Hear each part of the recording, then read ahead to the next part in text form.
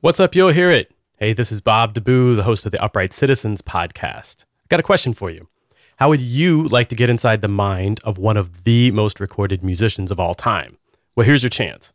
The legendary bassist Ron Carter will join the Open Studio community on June 14th for an exclusive, one-time only live mentor session. You don't want to miss this. To learn the secrets to the maestro's iconic sound, gain insights to his unique musical mind in real time, pick his brain on his illustrious career, and get answers that'll propel your music to new heights. Join today and unlock your free 14-day trial at openstudiojazz.com. Then you'll be able to not only join the maestro in this exclusive conversation, but dig into his brilliant course, Blueprint for Jazz Bass, and so much more. So sign up now. Peace. Hey, Adam. Yes. Who are some of your favorite navigators? Well, there's good old Chris Columbus. Oh, yeah. He's kind of controversial, though. Very much so. What about Magellan? Magellan was good. Are you gelling? Buddy, I'm always gelling. Like a felon.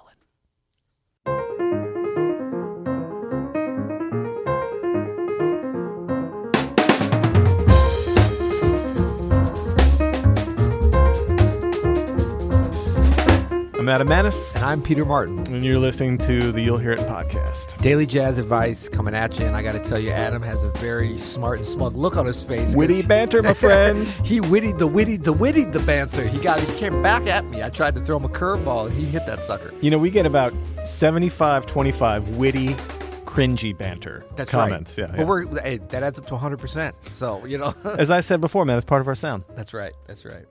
Today's episode is sponsored by the Oxford American. The Oxford American is a magazine dedicated to documenting the complexity, vitality, and warmth of the American South. Its award-winning annual music issue comes with a CD sampler and a digital download. It's a must-have for any serious music fans.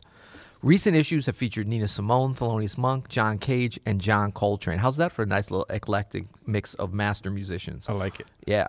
Visit oxfordamerican.org/YHI today. That's oxfordamerican.org/YHI. Yeah, Oxford American. Check it out. Day 2 of our wonderful sponsorship and association with this great organization out of Little Rock, Arkansas, just down the road, quite a bit down the road from us, but but due south of here. Wonderful people. Legit. So today we're talking about 7 crucial details for navigating chord changes. You know, these are things that keep coming up in emails and questions to us, and these are also some things I see a little bit of confusion on. And before we get deep into this, there's more than one way to skin a cat.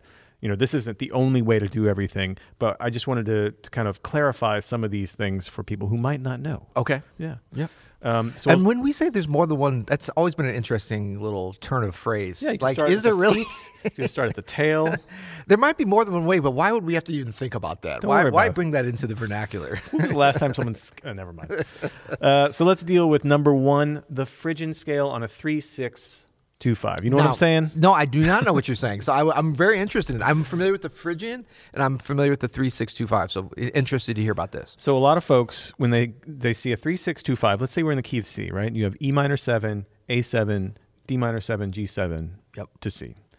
The E minor 7 often is played as a Dorian scale, right? I mean, I do it, but it can be and sometimes should be played as a Phrygian scale, which is the third scale degree of C, starting on E, all white keys. So that's diatonic C major, basically. Right. So exactly. So and you can almost think of it as like a C major 7 over an E sometimes, or you could think about it as a Phrygian sound, E minor 7 with that natural F and a natural C, right? Because C sharp in the key of C sometimes doesn't sound that great. I mean, it's a way to go out of the changes if you want to use the 3-6, but I think there are definitely instances, especially when you're dealing with like playing a melody that is in the key of C, and you put in like a big F sharp or God forbid a C sharp in there. Yeah, it can be a little... It can be clashy. Yeah. For sure. I like it. And I think it's almost, you could think about it, a couple things sounds, as you said it, I realized I do play that. I never thought about it like that. Yeah. I might think about it a little bit almost like an F major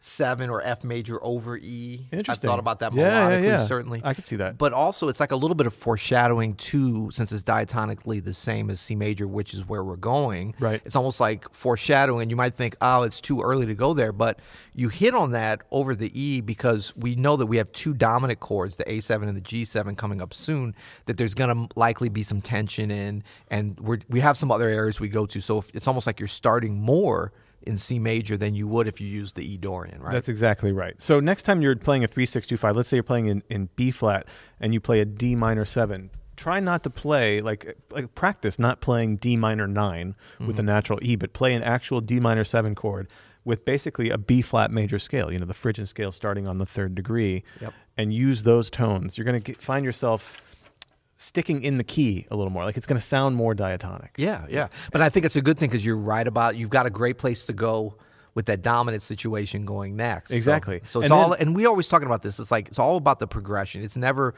what do we play? And I love how you have this as, we're navigating chord changes, which is progression. It's not just a static situation. And think about this too. That's not to say you can never use the Dorian in a 3 chord, 3-6-2-5. But if you set it up diatonically, and then maybe the next time around you hit that natural 9 chord, now you've created some contrast. Like you set your listener up for something they're expecting straight down the middle, and then you've taken out of the key for just a second. A little harmonic syncopation, could we call that? Well, I think you just invented a term. But yeah. So anyway, that's number 1, the Phrygian scale on a 3 chord of a 3-6-2-5. Nice, I like it. Okay, number 2, we've got 1 blues scale, please. That's right. Or is it 1 blues scale, please? It's 1 blues scale, please. I'll take 1 blues scale to go. Okay, so this is that, there's almost countless, as in potentially any chord progression this could work on. Long, short, ending, beginning, middle of, that we take the blues scale, and this is almost always going to be in the key that we're actually in or that we're going to. That would be your blues scale. We've done many diatribes on don't switch blues scale to every chord you go to on a blues. So, but this would mean that no matter what the complexity of the chord changes, that you would be using the blues scale to kind of center things in that tonic blues area. And this is not only on a blues. In fact, some of its most effective use, I think, is on, bebop or more esoteric changes or a lot of different situations. Practically anything. Yeah. This one probably is the most flexible out of all of them, wouldn't you say? Agreed. Because like number 1 was really specifically 3-6-2-5-1. This could be over a 3-6-2-5-1. And it's kind of a form of foreshadowing, I think, in a way, especially when you start your phrase with the actual changes or whatever, kind of straight down the middle, and then you switch over to the blues scale of the chord that you haven't gotten to yet. Right. Like it's the ending. It's the of one. The tonic. Yeah, if you hit the 2 chord and it's a D minor 7 in the key of C, you're not going to play the D blues scale. No. Yeah. But you could play the C blues scale if that's where you're going. Yeah. So it's kind of like you're shifting things. So there's a certain down homeness to it because it has that blues connotation, of course, used correctly. But it also has that a little bit out of harmonic balance because you're not there yet, and it's not over the actual chords you're playing. Yeah. But melodically and blues and rhythmically, you're pulling it together. It's so strong. It kind of trumps everything at a certain point. Yeah. That's right. Don't ever use that word again. Sorry. Okay, sorry. Number 3 is the dual uses of the diminished scale. So we talk about the half whole diminished scale and the whole half diminished scale. And I see some confusion sometimes when people play these. So the easiest thing to remember, so let's say we're in the key of C. On a C7 flat 9 chord, half whole, right?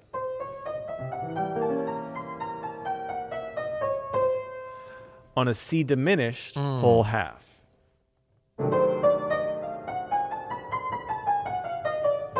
That's it. Those are the 2 primary uses for the diminished scales. They go together like Kranich and Bach. Yeah, the half whole goes on dominant, like Kranich and Bach.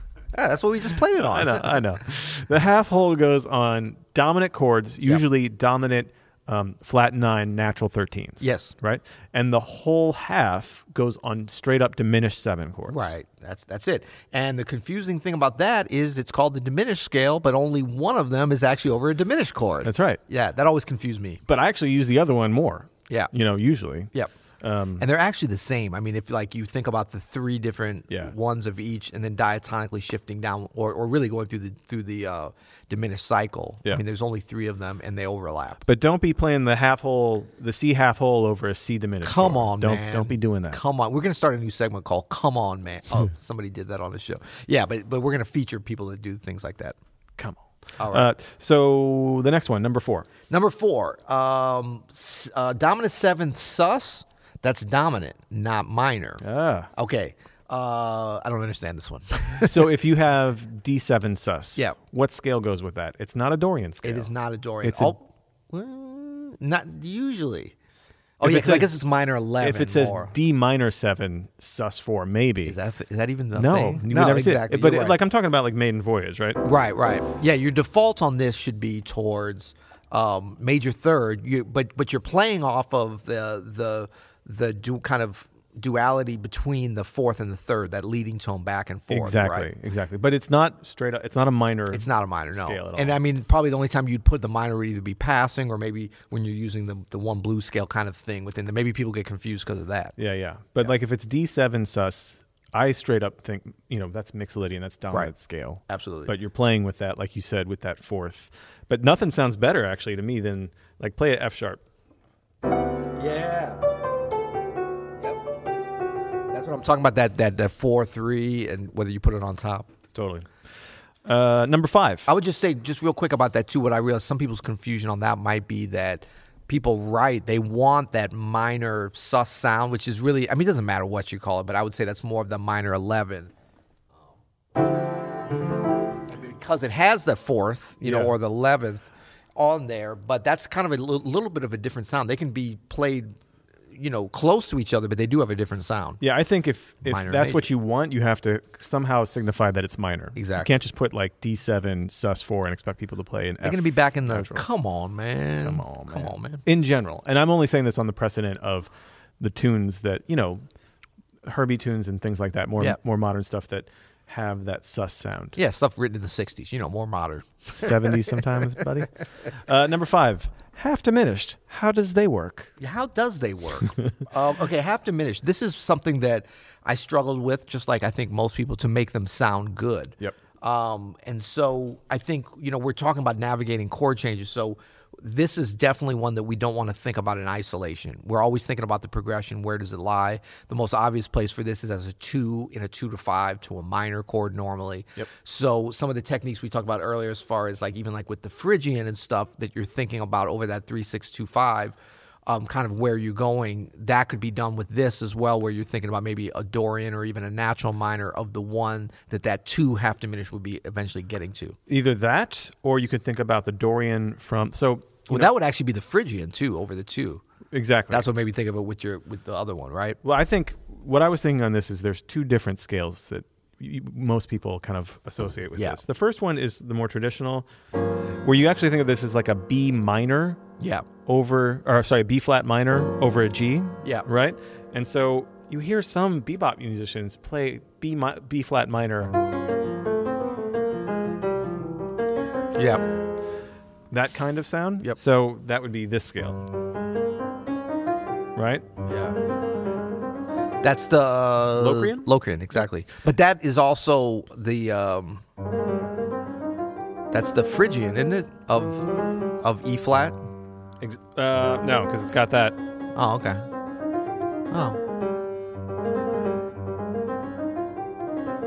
Oh, yeah. So that's the 7th degree from the A flat. Okay.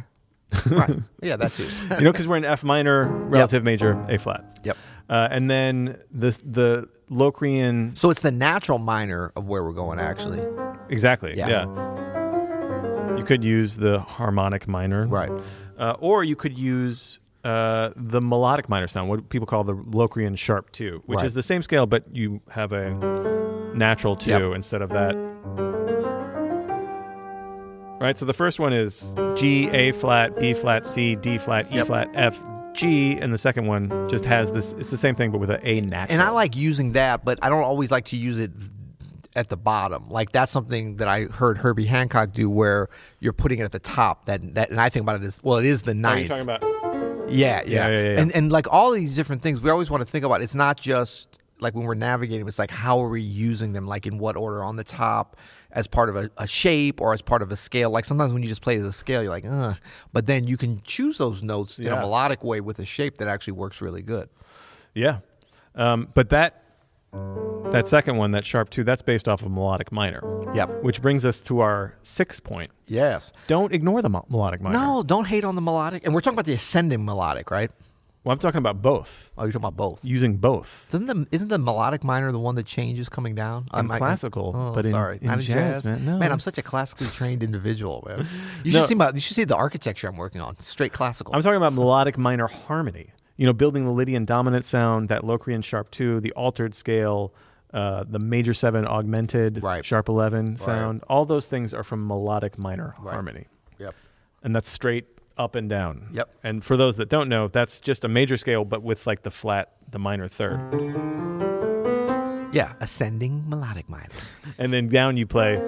No, don't do that. No. But off of that harmony are all those different scales that you can use on a variety of changes. The Lydian dominant from that C melodic minor.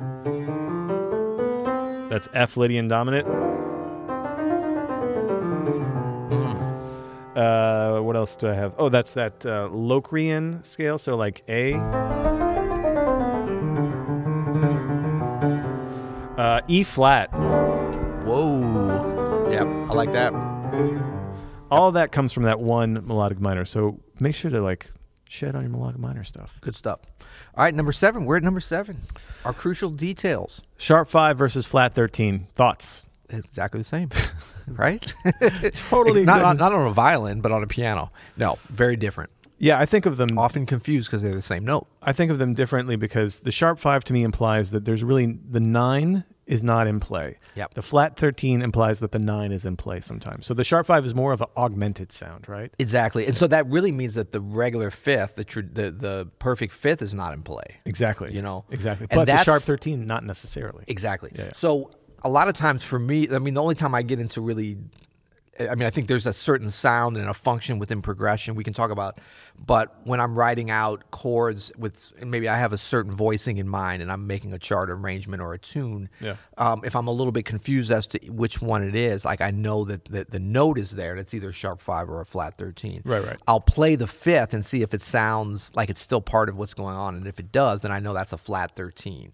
And this doesn't always work, but 90% of the time. And then I'll also, the inverse would be play the 13th, the 6th, and see if that sounds like it shouldn't be there or if it's only a passing tone. And then you know it's a raised fifth. Totally. Now, there's ways to combine them and stuff, and there's certainly some overlap. But in general, I think that's the easiest way. Just do it by ear like that. Yeah, totally. And I think for me, the sharp 5 implies somewhat of a whole tone thing. It could definitely speaks to me in that sense. Like a sharp 5 means probably a natural 9, and a flat 13 might mean more of an altered sound. I have a question for you about those. Which do you think is better?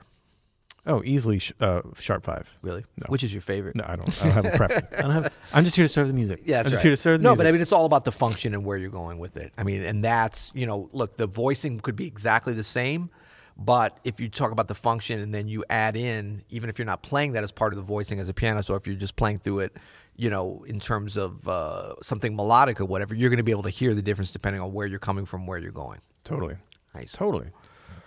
Good stuff. All right. Well, once again, we got way in the weeds on that. We nailed it. One. That's right. Well, it's Tuesday. It's hump day. So, we, is it? Yeah, I guess it is. Tuesday's not hump day, man. What is it? Wednesday is hump day. Oh, it's the middle of the week. man. It's a hump you got to get over. The middle of the week is technically like 3.5. There's 7 days. Okay. The middle of the work week, bro. Tomorrow. I'm looking forward to tomorrow. So we want to remind our beautiful listeners to give us a rating review. Check us out on YouTube. Shout out to YouTube, man. We're getting a lot of love over on YouTube. And if you ever want to see what these wonderful voices look like, warning, it's not going to be as spectacular as you think, but you can go to youtube.com/ I don't know. What is it? Hey, Open Studio? Just search for us. Search, you'll hear it on search YouTube. For you'll hear it on YouTube. We'll come up. Yeah. But we're reminded that we are our charter sponsor is Oxford American. Yeah. And for a limited time, You'll Hear It listeners can subscribe to the Oxford American. This is a magazine. It's a literary magazine. Maybe you heard us yesterday and today talking about it, but it's a beautiful, I mean, you will be proud to have this on your coffee. Do you have a coffee table at home? I do. Okay. Yeah. So you would be proud to take one. Don't take this one. This is mine. This is the Nina Simone. This is what I'm reading currently. Super hip stuff, and a lot of stuff on culture that I think most jazz musicians would be very, very interested in. Yeah, and like we talk about sometimes inspiration just beyond what we're talking of the nerd stuff as far as the flat 13 versus sharp 5. This is so important. But, you know, like the episodes when we talk about getting inspiration from art and from architecture and from literature, like this is a perfect thing to kind of broaden your scope and to take some things if you want to write a tune or whatever, to read some of these great words, savor it. It's a quarterly magazine, and we have a special for you, You'll Hear It listeners, $25. You can subscribe for your first year, I believe. That's right. Just visit oxfordamerican.org/YHI to get your subscription for just $25. That's right. And you know what? Have you heard about you'llhearit.com? Well, yeah, we got a little action over there. A little don't we? action. We got a little revamp on Maybe the we should just talk about it tomorrow, but we'll just tell people, go check out you'llhearit.com. You're going to be pleasantly surprised. You'll hear it.